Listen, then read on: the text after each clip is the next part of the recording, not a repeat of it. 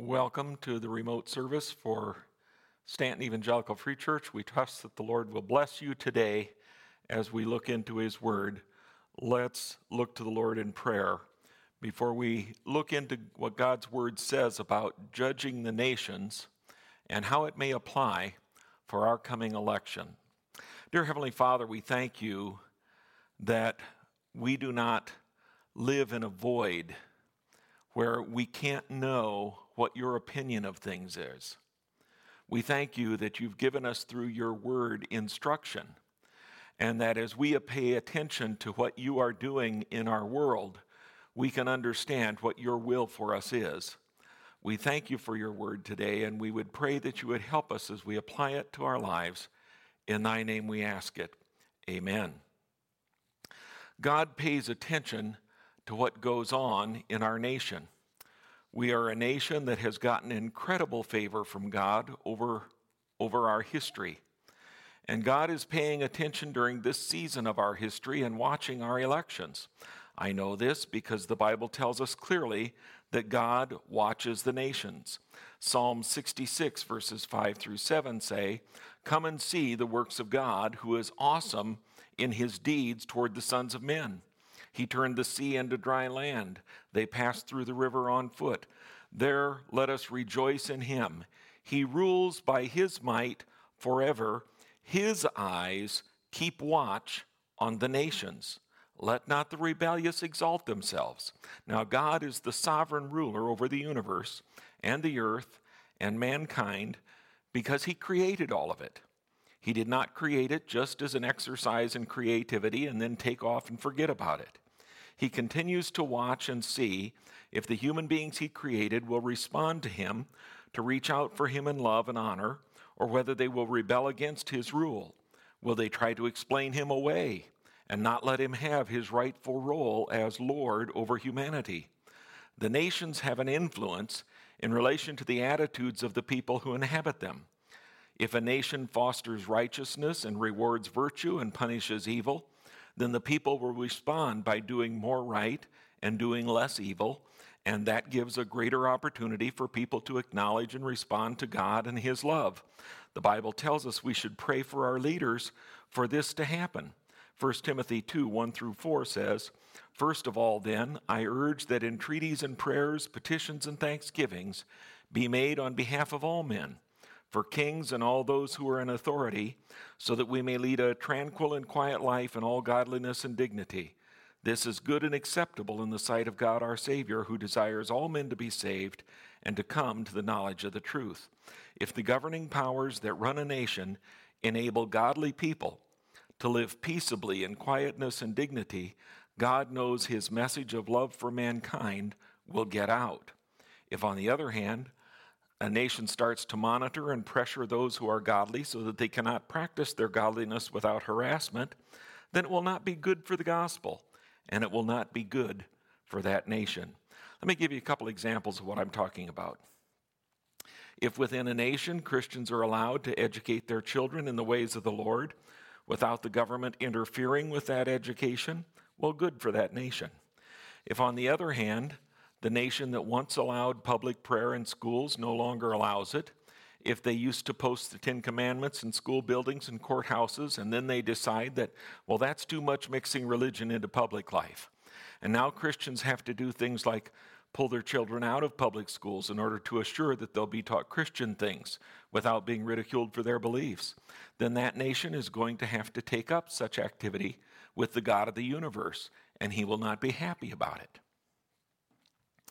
Another example is if a nation uses its taxing structure to audit and harass faith-based organizations that are seeking to help people know truth, God will not be happy about such a policy. That also happened in our nation a few years ago. Now we must understand that God has said he will remake nations that do not serve the purposes for which he made them and that rebel against them. This is especially true of nations that have been blessed by him with the knowledge of the truth of who he is and what he's done for them. He explains these things in Jeremiah 18, 1 through 11. We have a picture, first of all, of God working with the nations in verses 1 through 4. The word that came to Jeremiah from the Lord, "Arise and go down to the potter's house and there I will let you hear my words. So I went down to the potter's house, and there he was working at his wheel. And the vessel he was making of clay was spoiled in the potter's hands, and he reworked it into another vessel, as it seemed good to the potter to do. The picture that Jeremiah is given is of a potter at the potter's wheel working a piece of clay. And as he works it, it doesn't turn out the way he wanted. So he smashes the clay down while it's still wet clay, and remakes the vessel he was making so that it comes out according to his liking. Now, we're not told exactly what spoiled the clay. It could have been that there were some pieces of rock in the clay that came to the surface as it was being worked and spoiled the smoothness of the surface, and they needed to be removed and then the surface reworked. It could be that the rim got too thin and fell over in a way that the potter didn't want it, so he reworked it. Whatever the problem, the potter considered the pot spoiled, and he had to rework the lump of clay. Well, why would God rework a nation? Now God explains to Jeremiah why he has given this imagery. Then the word of the Lord came to me, O house of Israel, can I not do with you as this potter has done, says the Lord? Behold, like the clay in the potter's hand, so are you in my hand, O house of Israel. If at any time I declare concerning a nation or a kingdom that I will pluck up and break down and destroy it, and if that nation concerning which I have spoken turns from its evil, I will repent of the evil that I intended to do to it. And if at any time I declare concerning a nation or a kingdom that I will build and plant it, and if it does evil in my sight, not listening to my voice, then I will repent of the good which I had intended to do it to it. Now therefore say to the men of Judah and the inhabitants of Jerusalem, Thus says the Lord, Behold, I am shaping evil against you and devising a plan against you. Return every one from his evil way and amend your ways and your doings. We need to notice several things about this instruction. God is saying that at any time he has the right to make a declaration about a nation that is going to be brought down and destroyed, or that it's going to be built up and flourish. This is his right at any time. He has his purposes for raising nations up and for bringing them down, but he holds those purposes in check, looking for a response from the nation he's dealing with. If his intent is to tear down and they repent of evil, God will decide not to tear it down. This is what happened to Nineveh under the preaching of Jonah. If his intent is to build up and bless, and they do evil and do not acknowledge God, he has the perfect right to decide not to build and bless. Now, this message to Jeremiah was at a particular point of time in the history of Judah, the southern kingdom of Israel. God was calling them to repentance, but they did not repent. But the principle is the same for all nations at all times, because God stated this as a principle rather than just as a directive for Israel. Because in verses 7 and 9, he says, if a nation. This means what he is saying can apply to any nation at any time. Well, what does God look to nations to supply in righteousness? We have an idea from Isaiah 1, 16 and 17. Here's a few principles. He says, wash yourselves and make yourselves clean. Remove the evil of your doings from before my eyes. Cease to do evil. Learn to do good. Seek justice. Correct oppression. Defend the fatherless. Plead for the widow. First, we can recognize that things that are obviously evil ought to be judged as evil in the court system of a country. Things like murder, robbery, rape, fraud, violence against people and property. Virtually any civilized society has these things in a code of conduct that declares them illegal. When a country gets so bad in terms of law enforcement that local militias handle justice, then it's already lost in regard to having national integrity.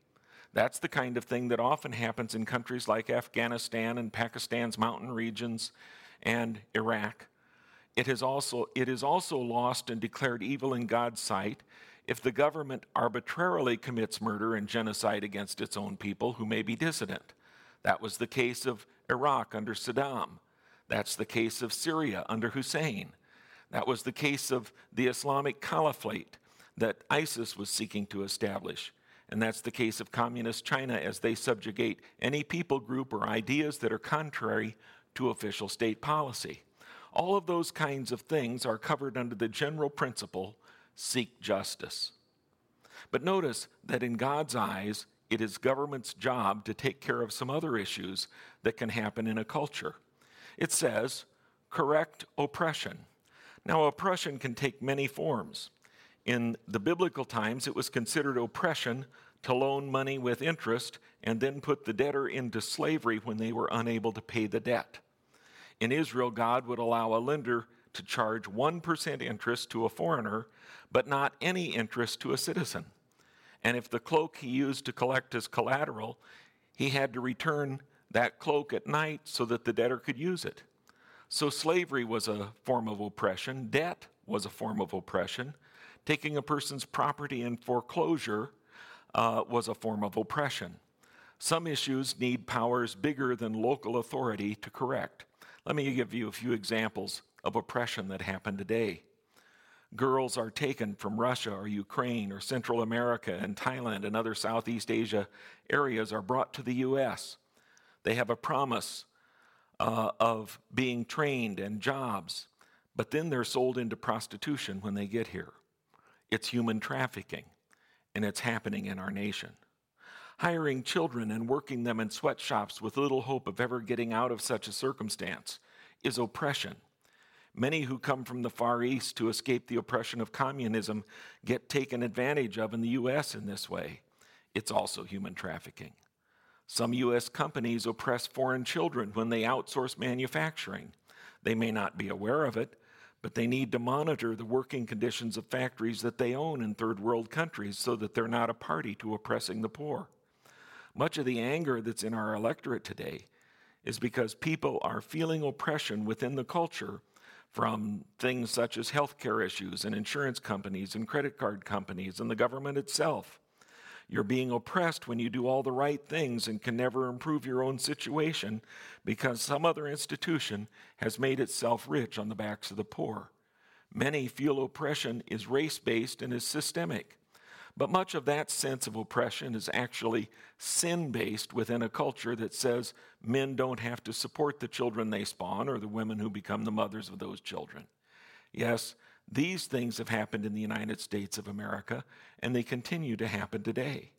And yes, scripturally speaking, it is the government's job to come up with some answers for broken systems that have operated on greed and oppressed the poor. The last thing is that governments are supposed to take care of those who cannot take care of themselves through no fault of their own. The scriptures mention orphans and widows. It says, defend the fatherless, plead for the widow. Good governments in God's eyes are those in which people who don't have someone related to them to take care of them can still get by without having to beg in the streets. Now, if a nation is not doing these things, God sees it as doing evil rather than doing good. If you add on top of that the nation is not a nation that worships him, then they are really at risk of God needing to break down the clay vessel and remake it. They could easily come under God's judgment of destruction.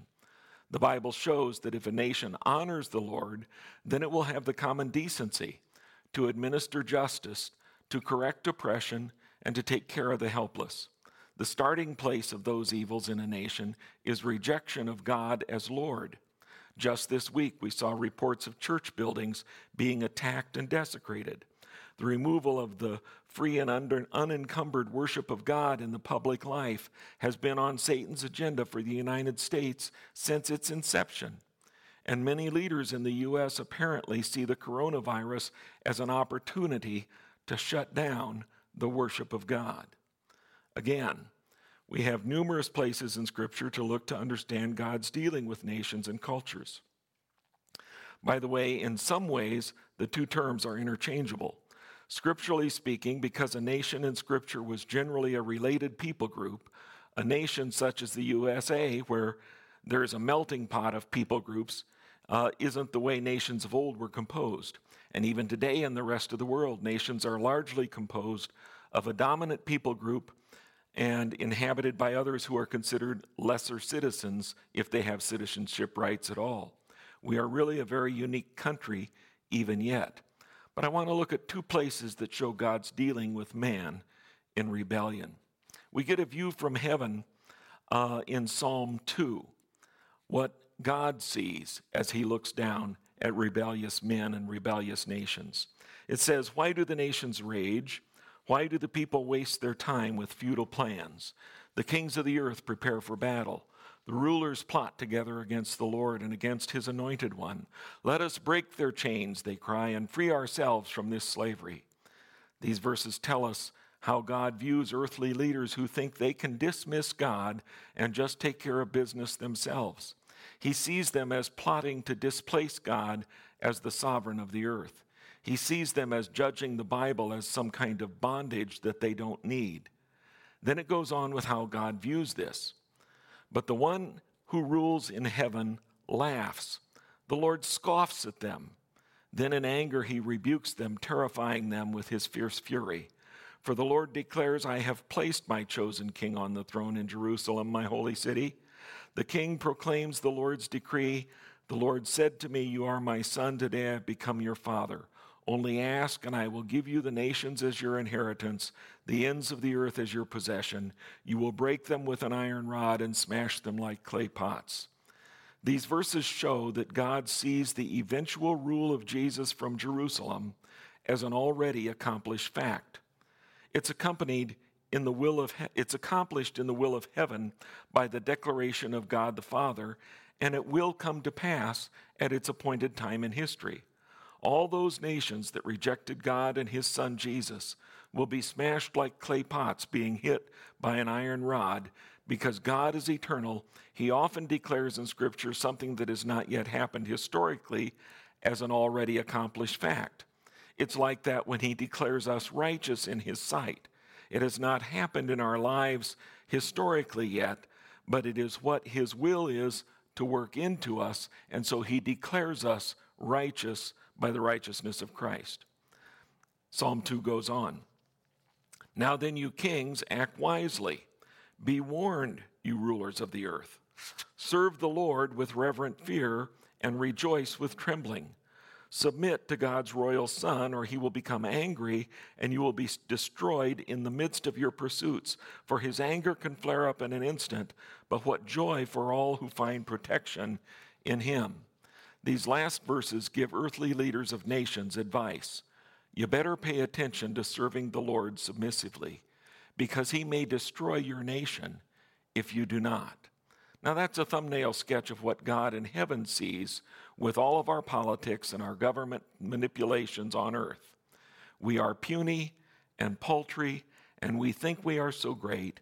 We had better recognize him and his sovereign rule if we want to survive. We also have a view of man's rebellion from Romans 1, 18 through 32. We have a progression of what man's rebellion looks like, and I want to point out that this progression can be seen in the recent history of the United States of America. Let me take a quick look at it, and as we look at it, what God does when he decides he needs to judge a nation. Beginning at Romans 1:18, "For the wrath of God is revealed from heaven against all ungodliness and wickedness of men, who by their wickedness suppress the truth. For what can be known about God is plain to them, because God has shown it to them. Ever since the creation of the world, his invisible nature, namely his eternal power and deity, have been clearly perceived in the things that have been made, so they are without excuse." These verses tell us that God has made plain in nature itself the truth of his existence. And it's easy to see by carefully observing created nature. The things we ought to be able to figure out from nature about God are that he's invisible, that he is eternal, that his power is without limit, that he is God. That is, he is above everything that has been created as its creator. The greatest assault on these truths that have ever been launched by man have been launched within the last 150 years. Starting with Charles Darwin, man has sought to displace God as the creator of humanity. By buying into evolution, man has sought a way to not have to answer to God for his own existence. But it doesn't add up. Recently, the realities of understanding the complexities of the design of the universe and of life itself have shown that there had to be an intelligence behind all this stuff we call the universe. It could not possibly have just happened. That's what the Bible tells us is the starting place of man's rebellion against God. They want to explain creation in another way, either with science or with another deity in God's place. Rebellion starts with refusing to believe what is plainly observable in every sunset and flower, in every baby that is born, in looking into the multitude of the stars in the night sky. God is there. He created it all. He cares about you, and you are accountable to him. Throw that out as the foundation of your culture, and you begin down the road of apostasy and self-destruction. It goes on in Romans 1. For although they knew God, they did not honor him as God or give thanks to him, but they became futile in their thinking, and their senseless minds were darkened. Claiming to be wise, they became fools and exchanged the glory of the immortal God for images resembling mortal men or birds or animals or reptiles. If you get rid of God, you need something to replace him for explaining life and for giving expressions of gratitude to. So you invent another higher power, such as science, that you make your God, or Mother Nature, that you make your God to give thanks to, or simply mankind himself. You know, what great geniuses we all are, even though we're only morally equivalent to trees and apes in that view, and we climb them. Well, we're the smartest. Thank us for us. And so we worship our families, our ancestors, our science books. Our scientists become the rock stars in our mind. So what happens next? Verse 24. Therefore God gave them up in the lusts of their hearts to impurity, to the dishonoring of their bodies among themselves, because they exchanged the truth about God for a lie and worshiped and served the creature rather than the Creator, who is blessed forever. Amen. The next thing that happens when a culture gets to honoring science more than God is that they decide the most meaningful thing they can do with their lives is have sex. And of course, since there is no God to hold you accountable, you can have as much as you want with as many partners as you want. And you discover it never fulfills you. Or you may get passion about some other bodily passion, and your life gets out of balance with whatever you give your passions to. The culture gets filled with people ruled by their passions, and they live by the motto, if it feels good, do it. Does any of this sound familiar? Verse 26, for this reason God gave them up to dishonorable passions. Their women exchanged natural relations for unnatural, and the men likewise gave up natural relations with women and were consumed with passion for one another, men committing shameless acts with men and receiving in their own persons the due penalty for their error.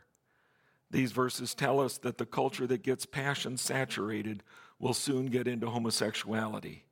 Natural passions did not quench the burning of passion, no matter how many partners and no matter how many different ways they tried it. And so they start to look to a partner that has the same equipment they have. And God says, let them go and let them see what happens. And they're going to discover some diseases that they never knew existed before. And as the homosexual agenda grew more and more open in our culture, AIDS emerged from the heart of Africa. Going on in verse 28, and since they did not see fit to acknowledge God, God gave them up to a base mind and to improper conduct. They were filled with all manner of wickedness, evil, covetousness, malice, full of envy, murder, strife, deceit, malignity. They are gossips, slanderers, haters of God, insolent, haughty, boastful, inventors of evil, disobedient to parents, foolish, faithless, heartless, ruthless. Though they know God's decree that those who do such things deserve to die, they not only do them, but approve those who practice them. These last verses describe a society that has thrown off all moral restraint. It's exactly the description of the Roman Empire before its final demise, and it very closely resembles a large segment of the United States today. I think there is still a divide in the U.S. because there is still a remnant of people who adhere to biblical morals.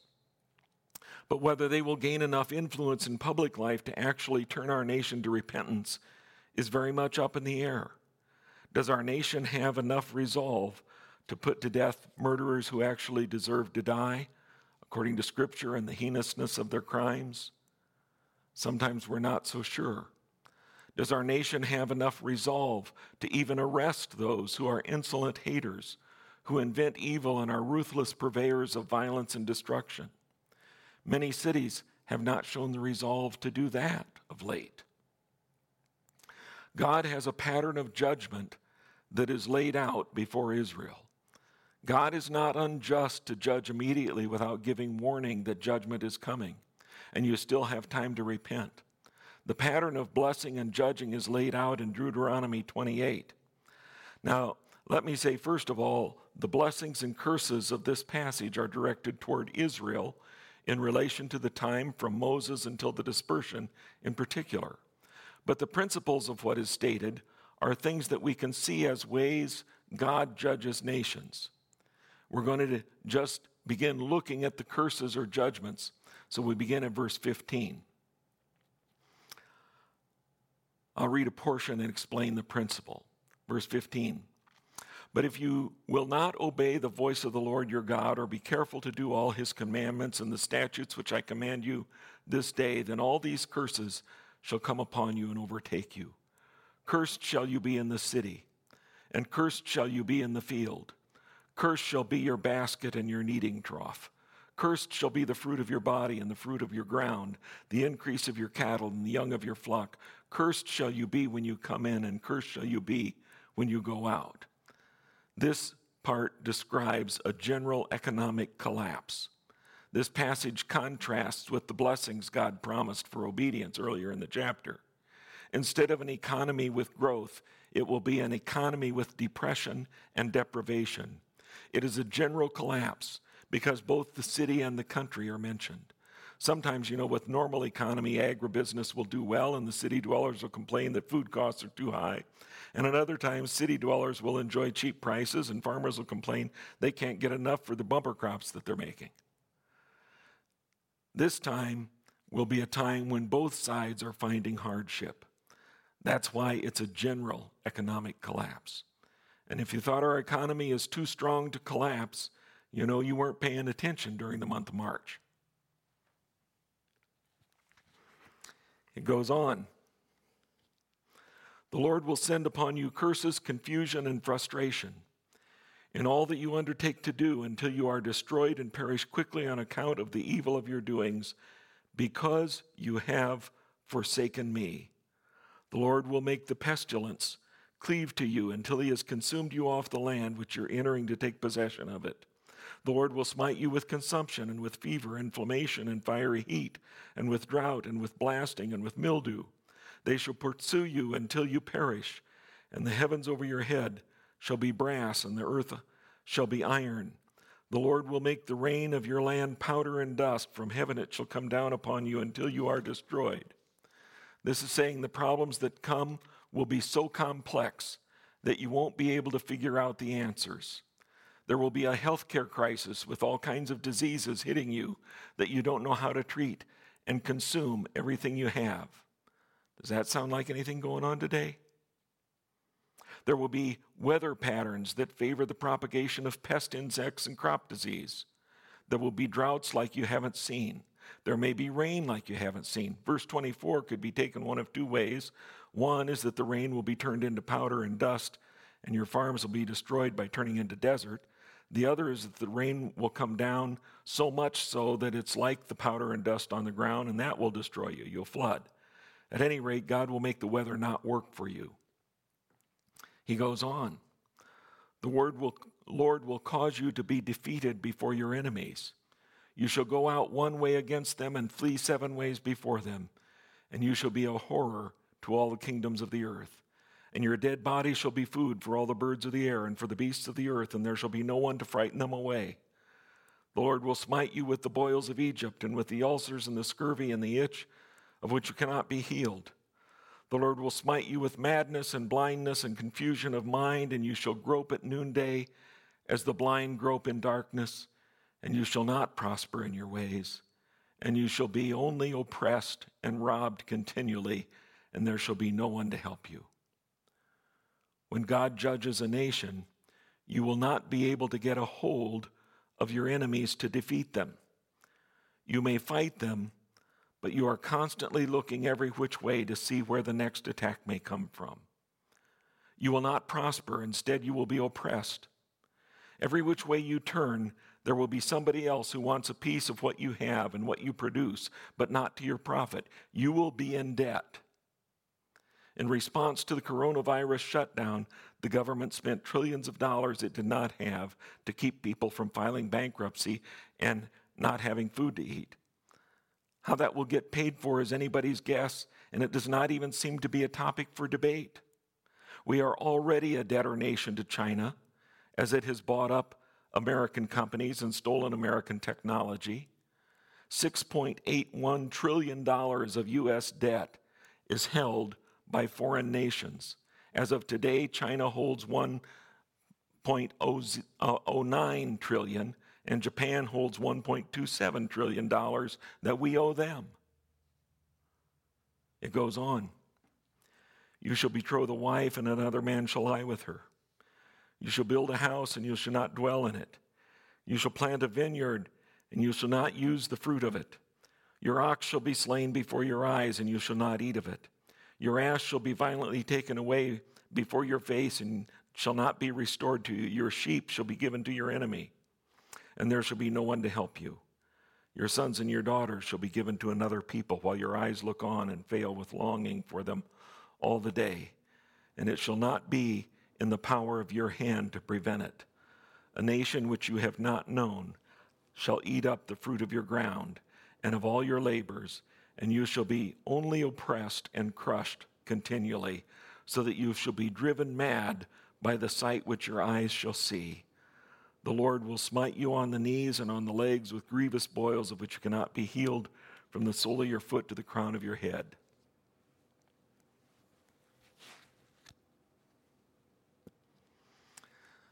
This speaks of the fact that marriage and family will break down. Lawlessness will become prevalent.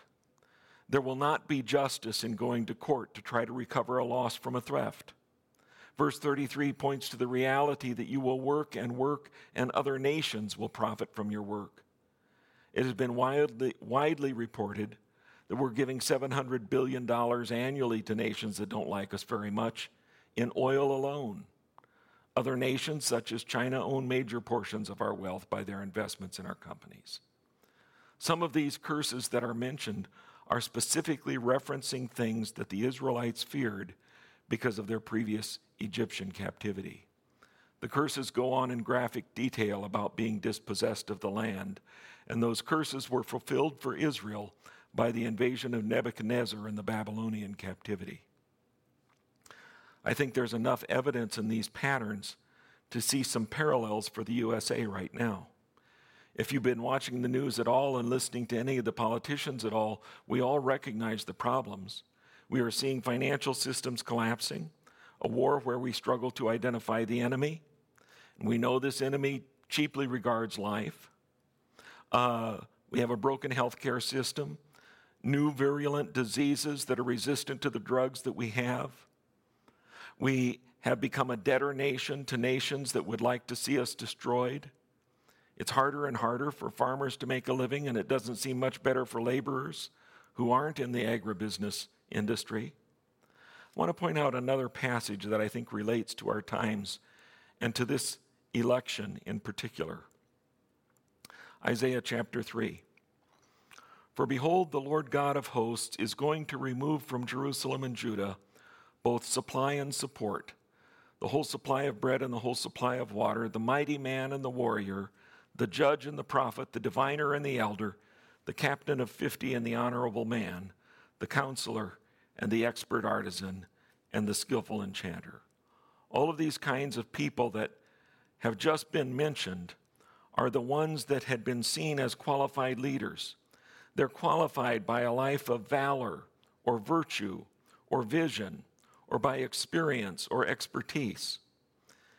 And it goes on to say, and I will make mere lads their princes, and capricious children will rule over them, and the people will be oppressed each by one another, and each one by his neighbor. The youth will storm against the elder, and the inferior against the honorable. When a man lays hold of his brother in his father's house, saying, "You have a cloak, you shall be our leader, and these ruins will be under your charge," he'll protest, saying in that day, "I will not be your healer. For in my house there's neither bread nor cloak. You should not appoint me ruler of the people." These verses say that the qualified leaders will be replaced by unqualified leaders. They're unqualified by lack of experience and by selfish viewpoints. Lots of people who get put into leadership won't really want to be there in terms of having any answers for the people. It goes on, "For Jerusalem has stumbled and Judah has fallen because their speech and their actions are against the Lord, to rebel against his glorious presence. The expression of their faces bears witness against them, and they display their sin like Sodom. They do not even conceal it. Woe to them, for they brought evil on themselves." Here is the sin that God is judging. They've rejected God and do not desire his presence with them. In addition, they're actually proud of their sinful condition. They celebrate their sinfulness. I sometimes wonder what God thinks of our celebrations of debauchery. From gay pride parades to Mardi Gras, we are a nation that too easily celebrates immorality. Goes on, "Say to the righteous that it will go well with them, for they will eat the fruit of their actions. But woe to the wicked, it will go badly with them, for what he deserves will be done to him. O my people, their oppressors are children, and women rule over them. O my people, those who guide you lead you astray and confuse the direction of your paths." I want to especially point out that last verse. Their oppressors are children, and women rule over them. Let me say, first of all, that there are many capable women leaders. Usually they're in leadership because men failed to step up. But it is a sign to a nation or an institution that they are under judgment when the experienced men are not in leadership and they're replaced by inexperienced men and women. This does not mean that there's no hope. It means there must be repentance. One great king of Israel began at 8 years of age and started by cleansing the temple and restoring right worship. He did this because he had the wisdom to listen to an experienced priest and return to following the instructions of the Bible. Well, how does this apply in our national election? First of all, I want us to know there is hope. And leaders are a sign of God's judgment. Who are your leaders? They're a sign of God's judgment. For the last several elections, we have had candidates that show us that we are a nation under judgment. We had Barack Obama versus John McCain. One was an inexperienced, charismatic community organizer. The other was a longtime leader, a war hero, and he chose a woman as a running mate. Then there was Barack Obama versus Mitt Romney. Neither had military service. The last election was Hillary Clinton versus Donald Trump, a woman career politician versus a feisty businessman with no political experience. Again, neither had military service or experience. Well, why is that an important question? Again, it is a sign from the Lord that our nation is under judgment. The last time we had a leader who had military experience was George Bush I.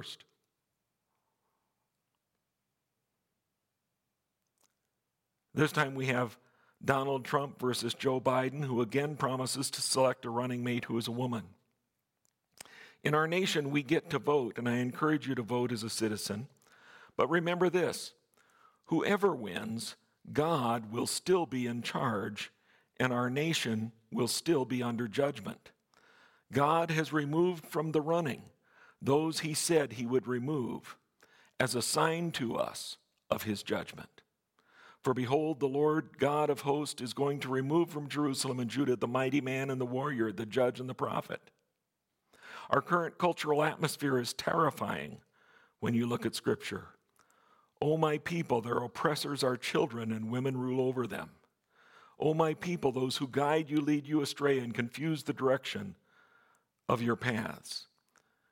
We have resistance movements to law and order that are oppressive trained in Marxism and ready to do violence to any who speak against their tactics. They're willing to tear down all monuments to the good things of our past and the foundations of our nation as a nation under God. It seems that many are young radicals and angry women, and they do not care about the lives being lost on the streets of the cities. They simply want power. And it seems that much of our leadership in cities and states are willing to give them that power that they demand without any of those radicals having been voted into an office. It is a chaotic sign to us as a nation of being under God's judgment. And it calls for repentance on the part of the nation and a return to God.